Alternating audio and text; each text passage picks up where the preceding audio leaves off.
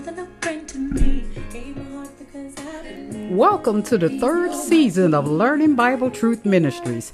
I am the founder, host, and teacher, Dr. Kamala D. This ministry is here to teach you Bible truth. Teaching truth allows you to grow in faith and learn how to walk in God's amazing grace. I sometimes read entire books in the Bible so you can know the story, not just the scripture. I also teach a series about a certain subject, so I want you to invite family and friends. Get your Bibles, grab a pen and paper so you can take notes. Now sit back, relax, and learn Bible truth.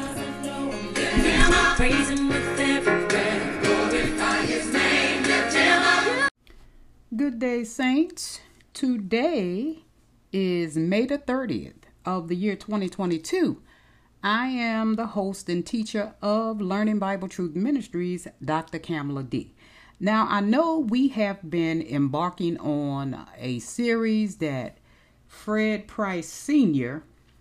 started back in 1997 entitled Race, Religion, and Racism. But today I'm going to stray away from that because I heard a message by his son yesterday, Fred Price Jr., that I thought would be beneficial to the body of Christ, including the listeners that God has entrusted me with. So it's entitled The Desolation of Society. And apparently this was episode 2 because he started the series last Sunday. I haven't had an opportunity to listen to the first episode, and I think we will resume the series of Race, Religion, and Racism. I don't know if it will be this coming weekend because I am having surgery tomorrow. Yes, I am. To God be all the glory. Hallelujah. Healed in the name of Jesus. I don't know how I will be feeling by the time the weekend get here. I'm expected to be in the hospital 3 to 4 days according to the doctor, and then come home for the rest of the healing process. Hallelujah. God is good, and he is good all the time. Now, in this episode, you're going to hear a break before I start, because he read a letter by one of our brothers in Christ, another minister, that he thought would be beneficial to the body of Christ for us to consider. And you know, it's theories, and I don't typically give a lot of attention to theories, so I'm gonna edit that part out. So before this message begins, it's going to seem a bit off, but it's really me starting the message after he reads that letter. Okay, so I want you guys to sit back and relax and listen to Bible truth. Okay, let's go to Genesis 3:14 now, because what has occurred is God's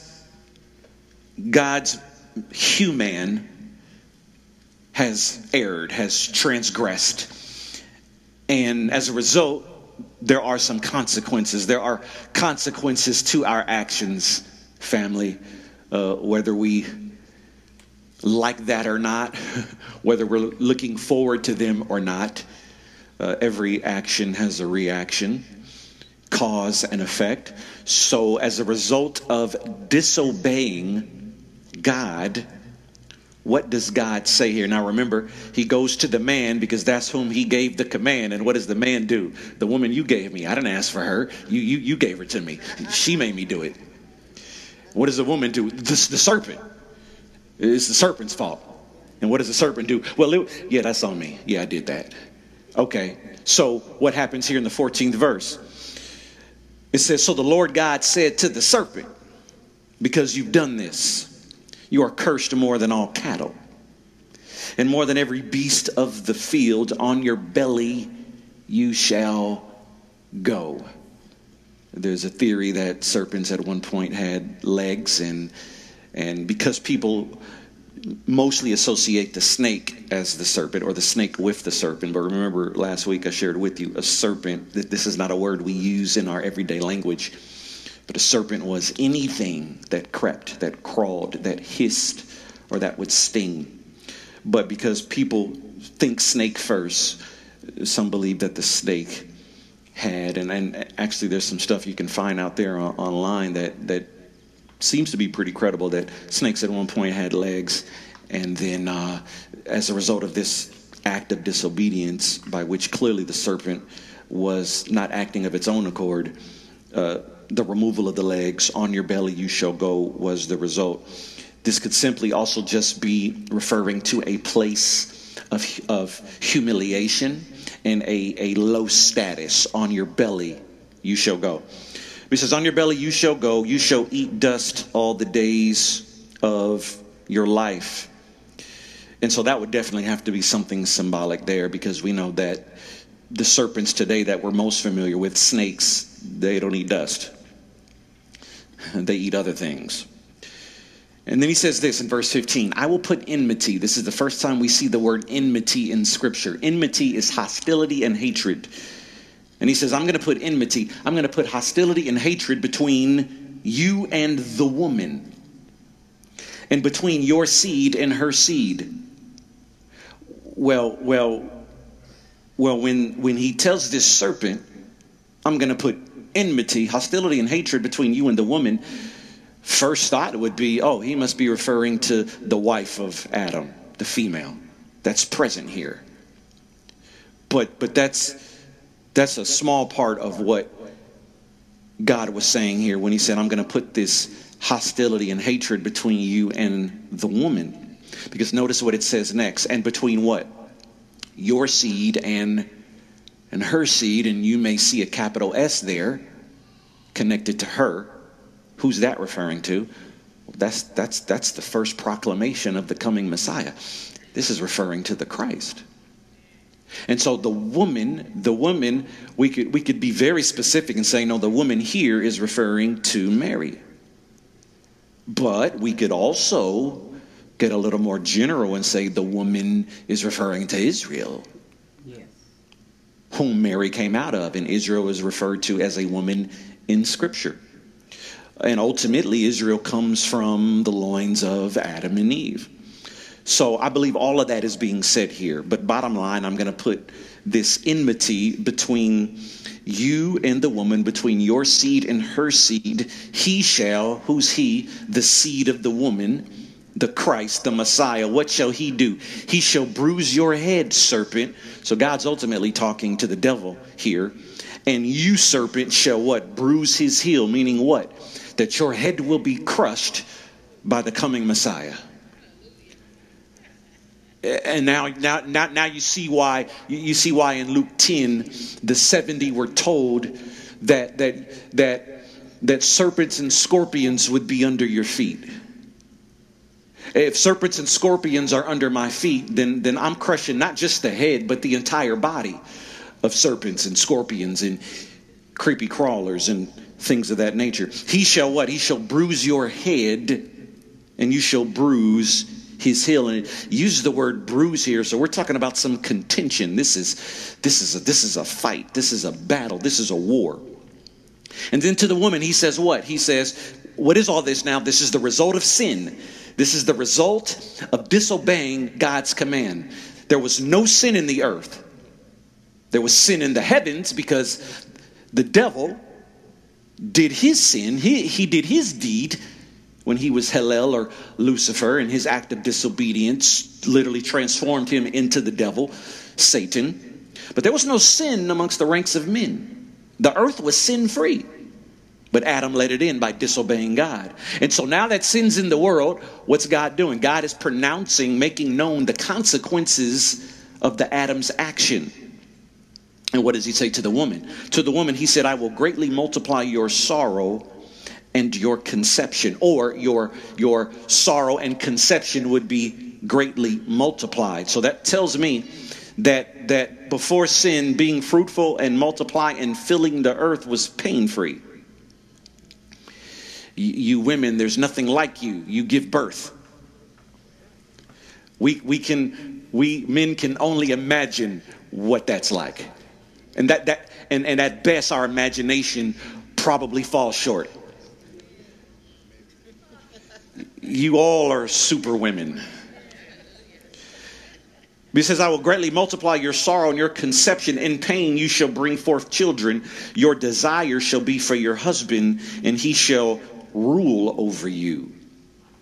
Now, what the devil has done is he's perverted this, and he turned it into man will rule over woman.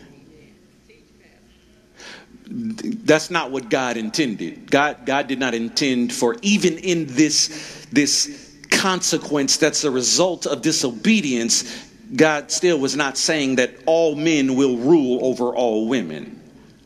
No, husbands rule over. And when we, of course, read the word rule, it can sound maybe harsh or firm, but that's not what rule means from God's standpoint. Just like when the Bible says that the elders who rule well are worthy of double honor. Well, I'm an elder in the church, but I'm not to rule over you like a king rules over his kingdom. That's not what that word rule implies. And so it's the same when it comes to the husband and wife relationship. The husband is the head because God said so, and that settles it. But heads are supposed to stand in front and lead, right? Heads are shields and sons. Heads are protectors and providers. Heads of marriages and heads of families say, I stand in the front. I take the bullets, the arrows, the missiles. I take it all, and I protect my family. That's what it really means to be a head. You stand in front and you lead. But the devil perverted this, and he turned it into man will rule over women. And that's why women have experienced a degree of oppression throughout the entirety of their existence post-sin coming into the world. Paul actually brings some clarity to this in 1 Corinthians 11 when he says man is the head of woman, but what he was really saying is husband is the head of wife. He wasn't just saying that any man can tell any woman what to do. That's not what he was saying.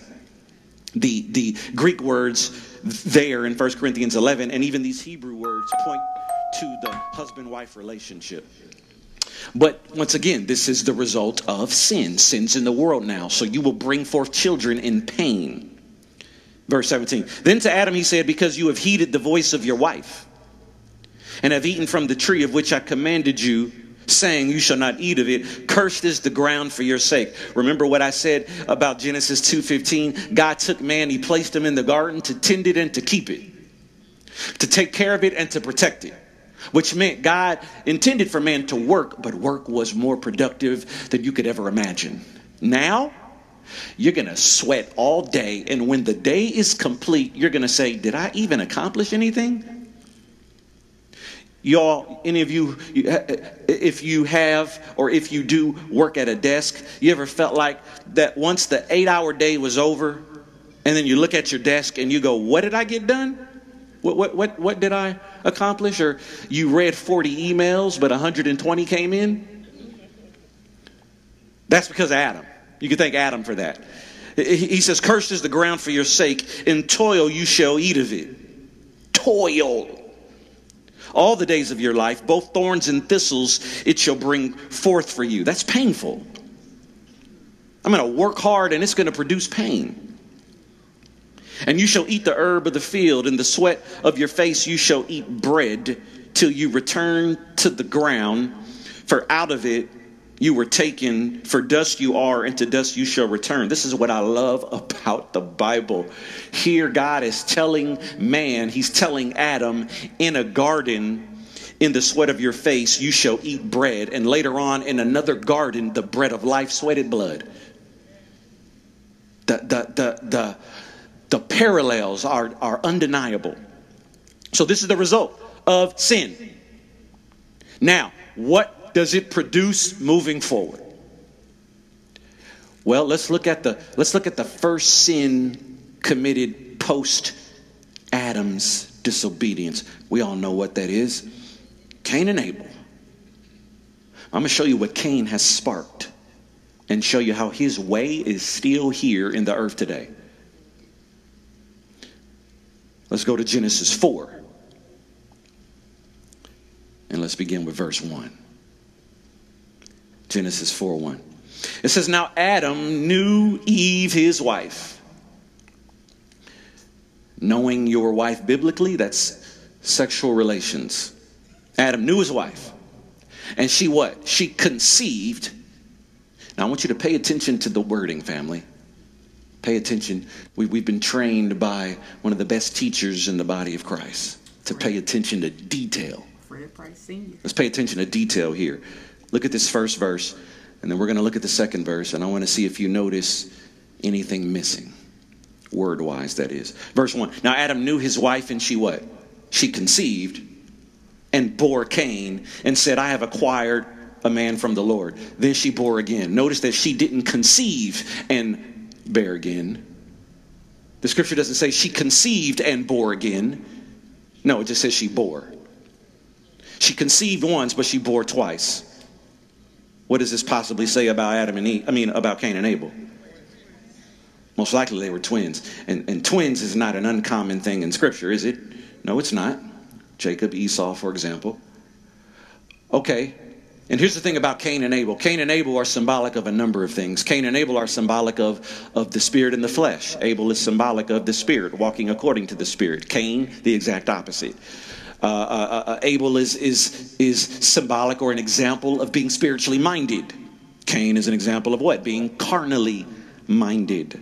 So when she conceives, she gives birth to Cain, and she says, I've acquired a man from the Lord. It says, then she bore again, this time his brother Abel. Now, once again, the Bible is not saying that they are twins or were twins. I just want you to pay attention to detail. I believe they were, based on the wording. But I always like to make a distinction between what the Bible says and what I think it may be saying. There's a difference between the two. Got to always be very clear about that.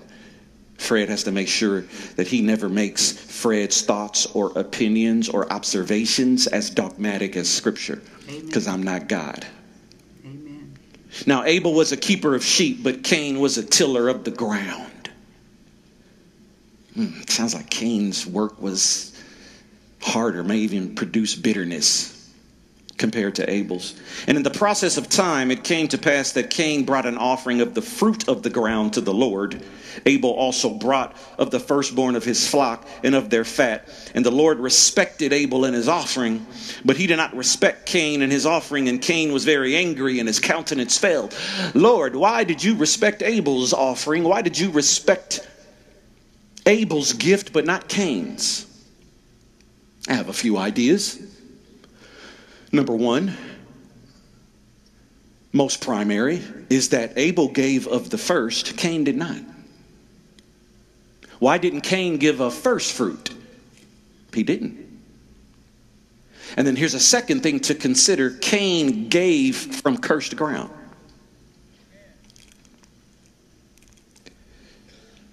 Cain's countenance falls. Verse 6, so the Lord said to Cain, now listen to what he tells him. Why are you angry, Cain? You didn't bring me to first. Your brother did. Why are you mad, son? If you do well, will you not be accepted? Oh, so Cain, you didn't do well. Abel did. And if you do not do well, listen to what he says. Now, what has already occurred? Adam has disobeyed. Sin is in the world now. And look at what God tells Cain. With sin in the world, what does he tell Cain? If you do not do well, sin lies at the door. He doesn't say if you do not do well, sin immediately overtakes you. He says if you do not do well, sin lies at the door. Right? Nor give place to the devil. And its desire is for you. Sin's desire is for you. But look at what he tells Cain in his fallen state. You should rule over it. But did he? No, he didn't, did he? He said, sin's desire is for you. You should rule over it. Well, what happens? Now, Cain talked with Abel, his brother. This is just shady right here. Cain had to give this some thought. Cain talked with Abel, his brother, and it came to pass when they were in the field that Cain rose up against Abel, his brother, and he killed him. He didn't kill him. That's not what he did. He murdered him. You need to know the difference between murdering and killing. It's not the same. People quote the commandments. They love quoting thou shalt not kill. That's not a commandment. It's thou shalt not murder. Car accident happens and somebody was killed. God sends Israel into battle. And the result of battle are lives lost. There's a difference between killing and, now when you murder, you kill. But not every kill is a murder. That's right. And the commandment, the 10 given in Exodus 20, it's more accurately translated, thou shalt not murder. I could never murder someone, ever. I'd probably lose my mind. I might even take my own life. There's no way I could murder someone. But I could kill someone protecting my family and go right to Roscoe's and get a Jenny Jones omelet and a waffle and lose no sleep. Protecting my family? Am I the only one? That's a no-brainer. That's a no-brainer. I'm not murdering you. I'm protecting mine, and you ended up dying. But to just murder? Oh, like this. 1 week later, didn't we just talk about it last week? How an 18-year-old who was, oh, what's the word I'm looking for? Not programmed, but he was, anyway, we'll go with programmed. And a racist 18-year-old programmed to hate blacks decides I'm going to go into a neighborhood where there are blacks and I'm going to kill them. That's sick. That's disgusting. It's the result of sin. And while the reason is sick, you understand the sick reason. But this new one, you went into an elementary school and you killed children? That's even sicker. That's murder. That's not killing. Yeah, killing was the result of murder. That wasn't self-defense. That is this. And you know, and the devil's loving it. He's just loving it. He's going to God. Look at your creation. Are you impressed, God? That's his agenda playing out in the system or the world in which there's a system he runs. You look at all these recent shootings. You don't look at these shootings and go, clearly this is how God operates. You don't look at these shootings and these senseless killings and murders and say, this is a reflection of heaven. No, this is a reflection of the kingdom of darkness. It is his order in this world. Once again, the earth is the Lord's and the fullness thereof, but the system is temporarily being run by the adversary. And that's because Adam handed over, gift wrapped the kingdoms of the world to the devil when he disobeyed God in that garden. And now sin is here, and what does Cain do? He murders his brother. And how much worse if they were twins? You murdered your mirror. You murdered the closest person to you. What happens next? In verse 9 of Genesis 4, does God do the exact same thing he did with his daddy in the garden? Adam, where are you? Is God about to ask Cain a question God already knows the answer to? What does he ask him? Where's Abel, your brother? We parents, we've asked one child where their siblings are. Where's your brother? Where's your sister? The Lord said to Cain, he asked Cain, where is Abel, your brother? And what does Cain do? You lied to the one who knows everything? I don't know. Am I my brother's keeper? Yeah. Especially since you were the older one. Am I my brother's keeper? But follow this pattern in Scripture. There's something about this second born I've noticed in Scripture. You see it with Abel. You see it with Jacob. You see it with Manasseh and Ephraim. Joseph crosses his hands and gives the double blessing to Ephraim and not Manasseh. Manasseh was born first. You see this pattern. That's just 3 examples in Genesis alone. You see it woven throughout the fabric of the Old Testament. He said, I don't know. Am I my brother's keeper? And he said, what have you done? Does God ask another question he already knows the answer to? What have you done? The voice of your brother's blood cries out to me from the ground. Your brother's blood cries. And so the Bible talks about the precious spilled blood of Jesus. How loud was Abel's blood? Was the blood of Christ louder? Your brother's blood cries out to me from the ground, so now you're cursed from the earth. Well, wait a minute. He was already cursed. Mankind, Adam let the curse into the world. We need to pray. All right, let's bring our focus back. The body is tending to the body. Isn't that how it's supposed to be? All right. Verse 11. So now you're cursed from the earth. Well, we've seen this word cursed before, have we not? We've seen this word cursed. We saw it in Genesis 3. I mean, he told the serpent, you're cursed more than cattle.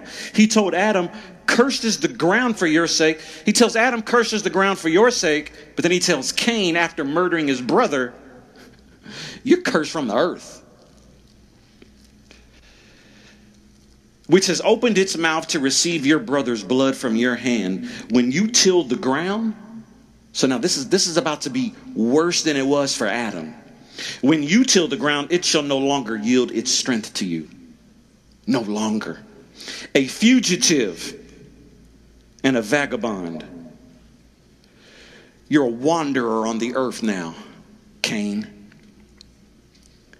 Basically, you are now in a state where the odds are, if you don't start your own family, which he ended up doing, if you don't start your own family, you're going to be alone forever. You are cursed from the earth. The ground won't yield its strength to you at all. You are a fugitive.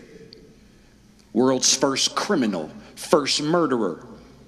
And a vagabond you shall be on the earth. Both of these words, fugitive and vagabond. Vagabond, actually from the same Hebrew word, and it means to wander. You're going to wander now. And Cain said to the Lord, my punishment is greater than I can bear. Greater than I can bear. Surely you have driven me out this day from the face of the ground. I shall be hidden from your face. I shall be a fugitive and a vagabond on the earth. And it will happen that anyone who finds me will kill me. And he should have felt this way. And then God has the audacity to show a display of mercy. That's why there's no God like ours. Amen. Can you see how mercy is when you don't get what you do deserve? See, God, if he so chose to, could be a God of justice only 24/7. That's when everybody gets what they deserve. But while God is a God of justice, he's also a God of mercy. Yes, he is. You don't get what you did deserve. Cain deserved worse. God shows mercy. Grace is even better. That's when you get what you don't deserve. So God he's a God of justice, mercy, and grace. And here he's showing Cain mercy. Verse 15, the Lord said to him, therefore, whoever kills Cain, vengeance shall be taken on him sevenfold. And the Lord set a mark on Cain, lest anyone finding him should kill him. And this is why I say a measure of mercy. Because God didn't put something on him that would prevent him from being killed. He just simply said, what? If somebody kills you, then vengeance will be taken on them sevenfold. And as a matter of fact, here's what I'm going to do. I'm going to mark you so they know you're Cain. The mark of Cain. So, sin comes into the world, and what happens? Cain murders his brother. That's the result of the sinful nature. Cain and Abel were born with a sinful nature, and yet Abel, with the years of life that we see in Scripture, which don't happen to be a lot, Abel doesn't in detail or in a heinous act of any sort Abel doesn't, we don't see his display of his sinful nature, but he has one. Everyone born into the world after Adam's disobedience is born in sin and born with the sinful nature. It's why we need to be born again. But it is obvious there is something Abel held fast to that his mother and father taught him. Where Adam and Eve, sinners in the sense that they remained in continual sin from the time that disobeyed? Well, nature-wise, yes, but it is clear in Scripture that Adam and Eve were about righting their wrong. We can see that in the Scripture because, watch this, later on in this chapter, Eve has another baby, a baby by the name of Seth, and Seth means substitution, the replacement for her baby boy, Abel, who was brutally taken away from her. And you know what Eve says when Seth is born? She says, now, again, men will begin to call on the name of the Lord. So that tells me that Adam and Eve, even though they erred, they wanted to do everything in their power to right their wrongs. They began to call on the name of the Lord. Eve gave God praise when Seth was born. And then when we read the genealogy of Adam and Seth in Genesis chapter 5, we see a godly line, unlike Cain's godless line, here in the remainder of chapter 4. Notice in Genesis 5, it goes from Adam to Seth. There's no mention of Cain. Because Cain murdered his brother, cursed from the earth, became a wanderer with a mark set upon him so that if anyone did kill him, revenge would be taken sevenfold. It wasn't necessarily going to protect him from being killed, but there would be a consequence for killing him, and it would be known that it was Cain. Now, this Cain does what? Cain commits the first sin post-sin. Cain commits the first reprehensible act once sin comes into the world. So in this new worldly state, Cain's the first sinner by action, not nature, but by action. And this would begin to set something in motion throughout the rest of history up until this present day. All I got to do is turn the news on and you see the way of Cain. Now let's go to 1 John, because John talks about this in detail when he's making the distinction between God's children and the devil's children. Devil got kids too. He told Pharisees, you are of your father the devil. Everything he says, everything he spews is a lie. He's even lying when he's telling the truth. There's a lie behind his reason for telling the truth. He told Eve the truth, but it was a deception and a lie behind it. He convinced the woman, oh, no, God knows you're going to be like him, knowing good and evil. You'll be fine. You won't surely die.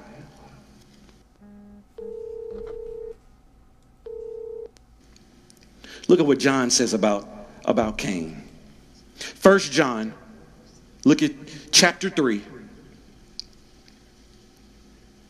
and find verse 4. 1 John 3, 4. Y'all still with me? Okay, watch this. It reads, whoever commits sin, but here's a better way to read it. Whoever commits themselves to sin. Whoever's committed to sin the way you're committed to your spouse. Whoever is committed to sin also is committed to lawlessness. And what is sin? Sin is lawlessness. Now I'll tell you what else this sin is, and this lawlessness is also unrighteousness. Now Jesus makes mention of this unrighteousness and this sin in Matthew 7. I'll quote it in just a moment. But look at what John says next in verse 5. And you know that he was manifested, the Son, the Christ, was manifested to take away our sins. And in him there is what? There is no sin. Whoever, listen carefully, whoever abides in him does not sin. Whoever sins has neither seen him nor known him. Now what can this sound like on the surface? It can sound like that whoever abides in Christ doesn't sin. Well, if you're saved in this place, as I am, that means we abide in him. So is John saying that we don't sin? And then look at what he says next. If you sin, you've neither seen him nor known him. So if you do recall getting saved and you know you made a mistake after, it would sound like John is saying you don't know him. But that's not what John is saying. That's right. Let's keep reading. Little children. Oh, here it is. Now he's going to bring us some clarity. Little children, let no one deceive you. He who practices righteousness is righteous, just as he is righteous. Oh, so John's not just talking about making a mistake. He's talking about practicing sin or unrighteousness as opposed to practicing righteousness. There's a difference between missing the mark and practicing sin. Family, I would love to say that we are all sin-free, but we're not, because we have sinful flesh and we err. But you see, because of our new nature, our righteous nature, we don't make it our aim to sin. Therefore, we're not committed to sin. And even if we do something that could be labeled premeditated, we don't feel right. That's right. We don't feel good about it. Some of us have battled addictions, and we are upset with ourselves every time we fell into it. I'm going to tell you right now, that's your righteous nature warring against your unsaved flesh. Because there is an unsaved nature in your flesh, and there's a righteous nature in your spirit, and they are constantly butting heads. They are in a constant tug of war. It's a constant struggle. That's why I've decided to change my language about those struggling with something. We have made that a negative. It's time to turn it around and turn it into a positive. You're struggling with something? Good. You haven't given in yet. That means the righteous part of you is still fighting. But when you've just given in, that's not a struggle. If you can sin today and your conscience is pricked and you feel guilt and the Holy Spirit can convict you, you're in a good place. Not encouraging sin. I'm just saying that tells me your nature is still attached. This is what John is talking about. He's not just talking about missing the mark. He's talking about he or she who is either a practitioner of righteousness or unrighteousness. Look at verse 7 again. Little children, let no one deceive you. He who practices righteousness is righteous. Well, you and I, because we've been born again, we practice righteousness. We might make a mistake here and there, and it's not our aim to do so. But righteousness is what we practice. And why is that? Because he's righteous. Look at verse 8. He who sins is of the devil. See, he's not talking about he who misses the mark is of the devil. No. He who practices sin is of the devil. Right. For the devil has... Oh, he sinned from the beginning.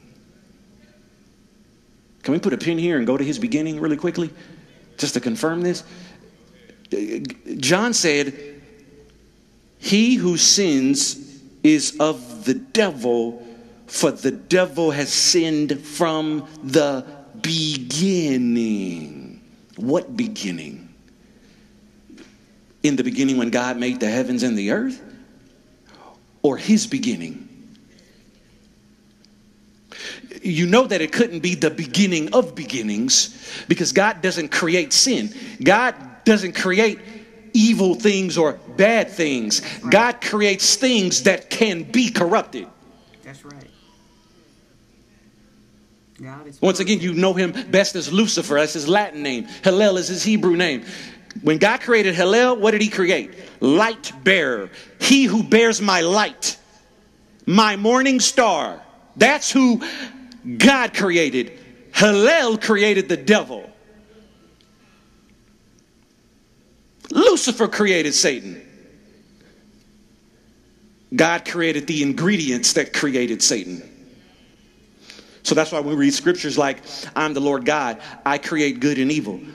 Well, what's God really saying? God is saying, I have created everything, whether it's been perverted or not. God is not evil, therefore he can't create evil. But God has created good things that have become evil. And those evil things could not have become evil unless they were first good, which is how you know that evil needs good for evil to exist. Good does not need evil, because God was here when there was nothing. And God is good. All the time. Does not the devil need God for his existence? Then evil needs good for its existence. Good don't need evil. God don't need Satan. But you have no God, you have no Hallel, who became the devil. Now what did John say? The devil sinned from the beginning of being the devil. And let's take a look at this quickly in Ezekiel 28. Here in Ezekiel 28, the prophet Ezekiel was told to give a lamentation, a word, a not so encouraging word, a word that should arrest your attention so that you get yourself straight. He was told to give the king of Tyre a lamentation. And so Ezekiel goes to this human king to give him a word, and listen to how he describes this human king. Look at verse 11, Ezekiel 28. Moreover, the word of the Lord came to me, saying, Son of man, take up a lamentation for the king of Tyre. Well, let's confirm. Tyre was a wealthy city. It was a wealthy Phoenician city near Sidon. Sidon was another wealthy Phoenician city. And Sidon comes from Canaan, which means Tyre comes from Canaan, because Canaan comes from Ham. If we go to the table of nations, we'll see one of the sons of Canaan was Sidon. And Tyre was a neighboring city. So Tyre and Sidon, once again, these are wealthy Phoenician cities. They were dark-skinned people. The Phoenicians were dark-skinned. Our alphabet does not come from the Greeks. It came from the Phoenicians. A dark-skinned, intelligent, wealthy people. And Phoenicia, while you don't really see this word in scripture, but Phoenicia was a part of Canaan, and of course Canaan would eventually become the land we know as what? Israel. Okay, so Ezekiel the prophet is instructed by God to give this king a word, and look at what Ezekiel says to this human. Verse 12, Son of man, take up a lamentation for the king of Tyre and say to him, Thus says the Lord, you were the seal of perfection. The king of Tyre was the seal of perfection, full of wisdom and perfect in beauty. The king of Tyre was full of wisdom and perfect in beauty. You were in Eden. No, he wasn't. No, he wasn't. The king of Tyre was not in Eden, the garden of God. Every precious stone was your covering, not the king of Tyre. The sardius, topaz, and diamond, beryl, onyx, jasper, sapphire, turquoise, and emerald with gold. The workmanship of your tabrets or timbrels and pipes was prepared for you on the day you were created, not the king of Tyre. You were the anointed cherub. No, not the king of Tyre. King of Tyre is a human. A cherub is a celestial.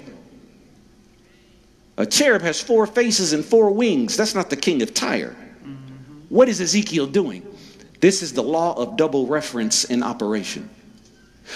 Ezekiel's going to a human king to let this human king know your behavior is like someone from the past. And I'm here to warn you, he had a fall and so will you.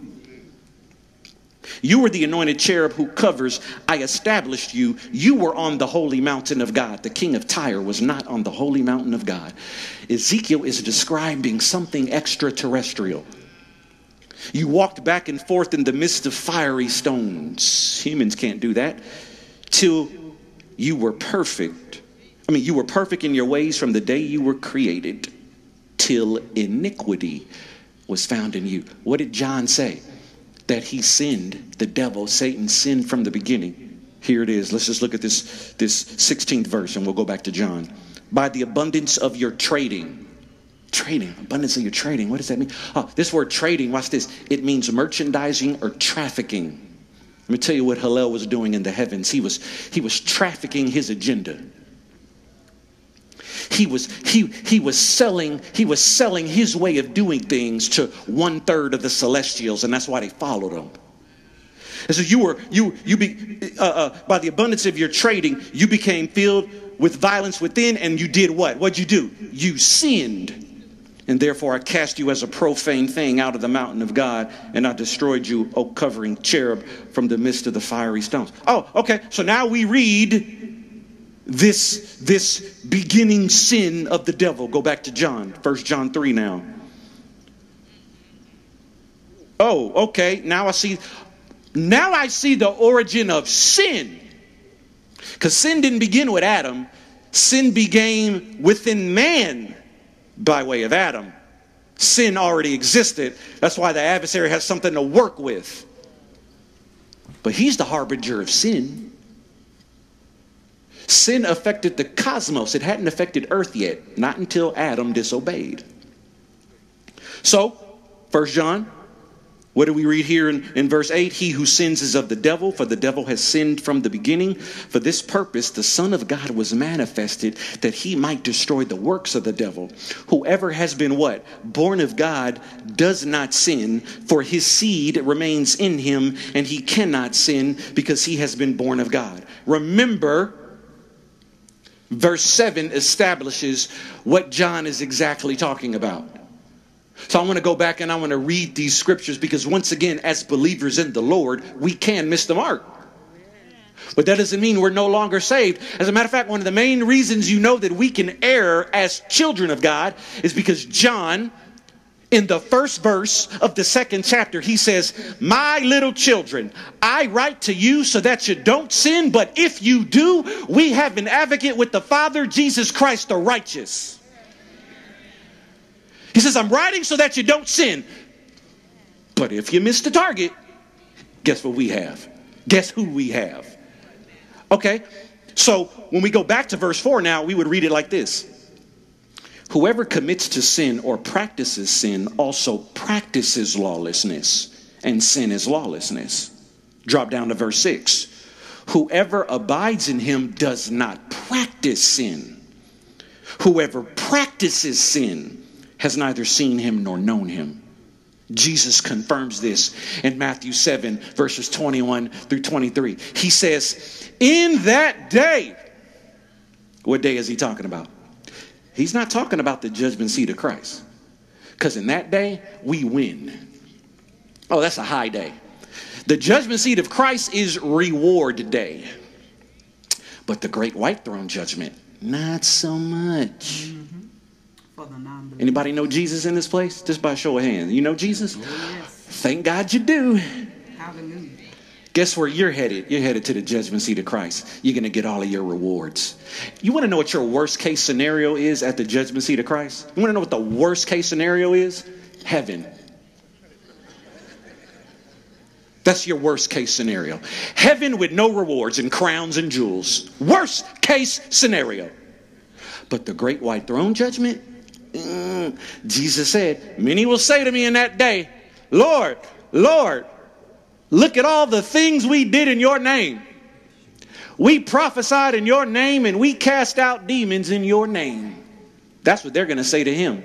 This is what I love about Jesus. Jesus never actually says they did what they said they did. He just says, this is what they're going to say. And you know what his response to them is?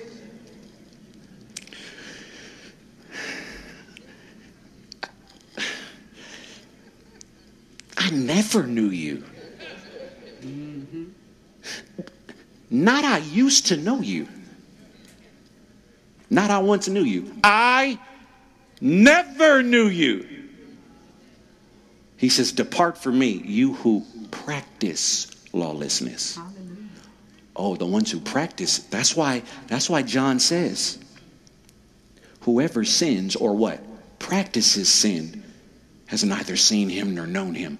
You can't be saved and practice sin. That's right. That's right. Goes against your nature. You'll feel so bad. It goes against your nature. An alert would go. An alert goes off in us when we mess up. Some of us catch ourselves. If we almost offend somebody, we'll apologize. That's that righteous nature. But when you're a practitioner of sin, you just do what you do because that's what you do. Amen. Let's look at this next verse. Verse 7. Little children, let no one deceive you. He who what? Practices righteousness is righteous. Look at verse 8.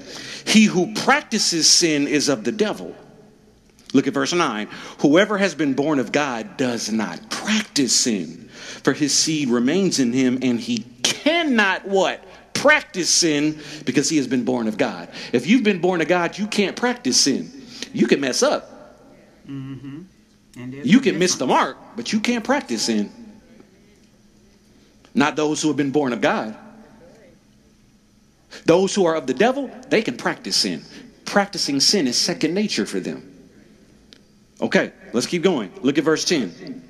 In this, the children of God and the children of the devil are manifest.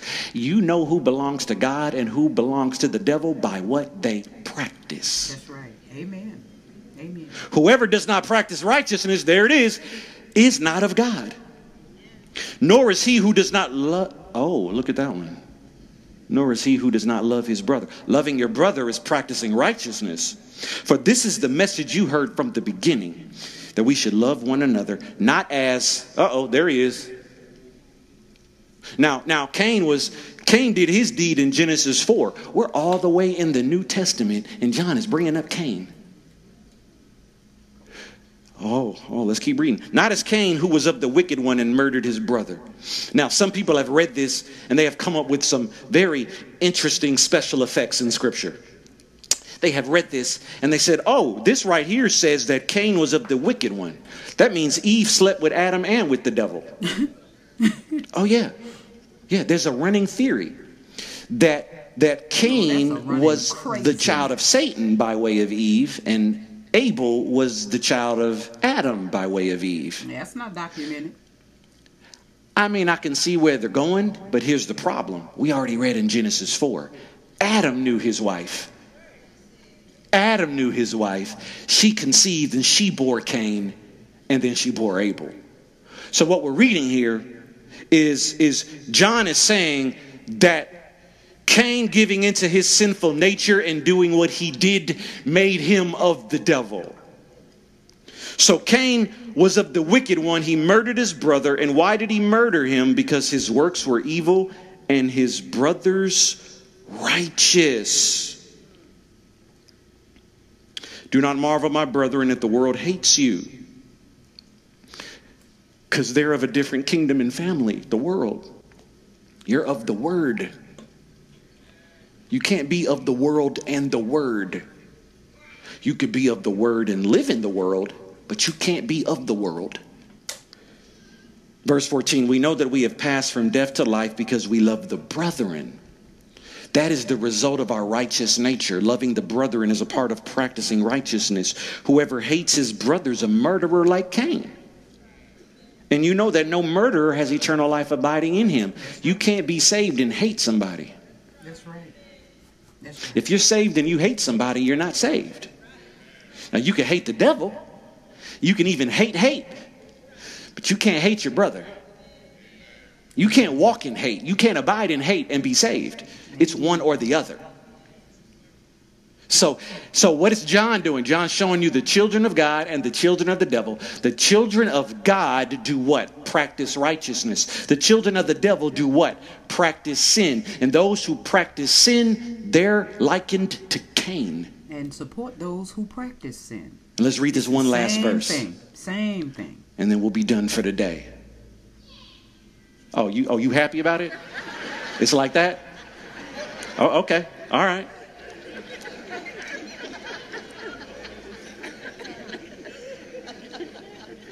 Go to Jude. Just find the 11th verse. My Lord. Just find the 11th verse. And you can see this trend. What did Adam do? He let sin into the world. What did Cain do? Murdered his brother.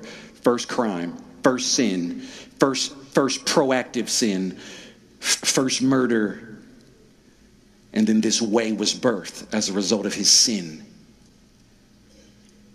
Think about it. All murder is the way of Cain. Any murder is Cain. Just like any manipulation is Jezebel. Manipulation is somewhere in the room. Jezebel's here.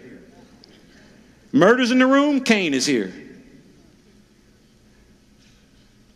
These spirits that embody what these particular figures in Scripture, somebody wants to usurp authority, Korah is here. And the list goes on. Somebody wants to be the man, Diotrephes is here. He wanted the preeminence. Somebody loved the world, they loved the Demas is here. He forsook Paul and went after the world because he loved the world. You can't love God and love the world. That's right. One or the other. But the first way, Cain. Look here in verse 11 of Jude. Woe to them. We're going to read the rest of this another day. But woe to them, for they have gone in the way of Cain. They have run greedily in the error of Balaam for profit, and perished in the rebellion of Korah. Mm-hmm. Look at that. Cain, Balaam, and Korah all hanging out together. And Diotrephes is their friend, and Jezebel is their friend, and a whole lot of them. But the way of Cain, that's murder. And murder is not just snuffing out someone's life, it's hating them. You hate, you're a murderer. Mm-hmm. Now, like I said, if you hate the devil, great. I want to murder the devil too. Not just kill him, I want to murder him. Of course, he can't die, but he will spend eternity burning forever and remembering everything he did. Father, we thank you for your word. Your word is life and truth. It cannot return to you void, but it will accomplish what it set out to do. It will prosper in that for which it was sent. I thank you right now that indeed the word went forth, the seed of the word planted into the hearts of those watching and listening. Father, we declared early on that these will be hearts of good ground, whereby the seed of the word would be sown and it would produce, sown into good ground, and it would produce in their hearts, visibly seen in their lives. Thank you, Holy Spirit, for making the invitations I'll mention in just a moment available to these people present and those watching online, in the name of the Lord Jesus. I have two invitations for you for confession: to be born of the Spirit of God and to be filled with the Spirit of God. You can know Christ today. When you come into relationship with Christ, you become a part of the family of God, no longer a part of the family of Satan. You're either a part of one of two families, one of two kingdoms. There is no middle. You can join the family of God, the kingdom of God today. By the confession of salvation, I'll lead you in just a moment. You can be filled with the Spirit. Being filled with the Spirit is important. It's not necessary for salvation, but it is necessary for witness. It is necessary for service. The first believers in the Scriptures needed to be filled before they went into the world. So, if you don't know Jesus, you're present in this place, watching online, I always ask that everyone confess together as a sign of unity. Can bring comfort to those who are uncertain about whether they should make a life-changing decision right now and in this moment. But simply repeat after me, saying, "Dear God, you said in your word, if I would confess with my mouth the Lord Jesus and believe in my heart that you've raised him from the dead, I would be saved." You said whoever believes in him Will not be put to shame. will not perish, but have everlasting life. And will not be put to shame. Well, on this day, I do now confess and I do now believe that he is Lord, that he took away the sin of the world, and that you raised him from the dead. I'm now a part of his body, his church, his family and kingdom. He is my Savior and Lord, my head and king. I am your child. You are my father, and I'll serve you all the days of my life. in the name of the Lord Jesus. Amen. Amen. Now, saints, I'll stop it right there. He then goes on to invite you to be filled with the Spirit. That's not necessary for salvation, but to witness for Christ. That's what being filled with the Spirit is all about. Where you can witness for Christ with confidence and boldness and with no fear, which is why I have no fear sharing Christ, because I've been filled with the Spirit for quite some time now. Before I was filled, I did not witness for Christ and couldn't teach, but I have been called into the ministry to teach truth, Bible truth.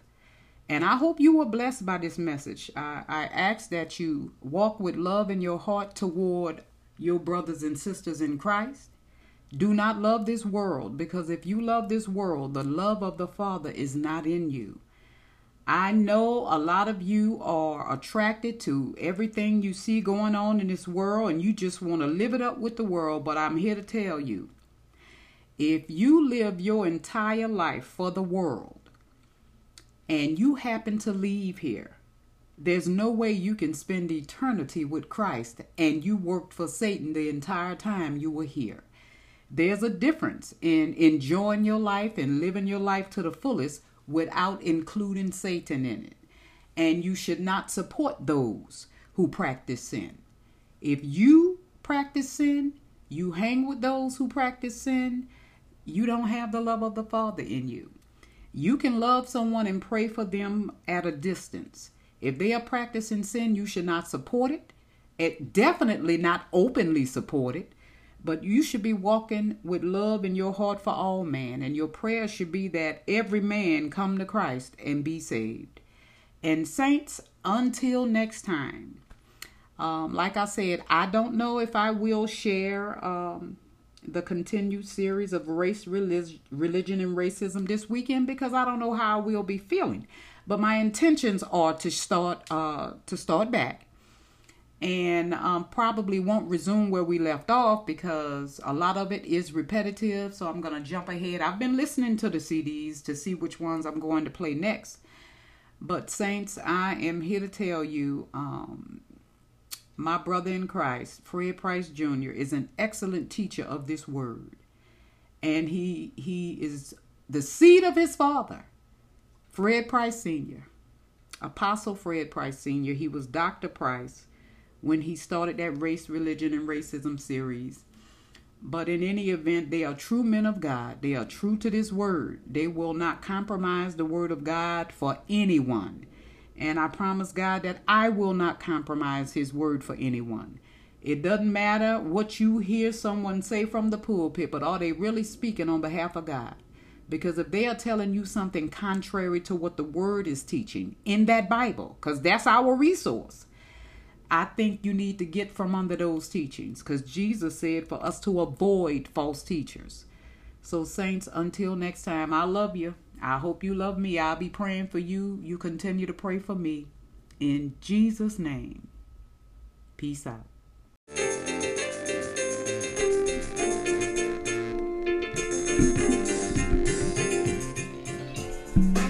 I hope you were enlightened by this message. If you have any questions or comments about this message, you can contact us by emailing talkingbibletruth.cd@gmail.com. If you would like to sow a seed in this growing ministry, you may access the front page on the podcast you are listening to and click on the support button.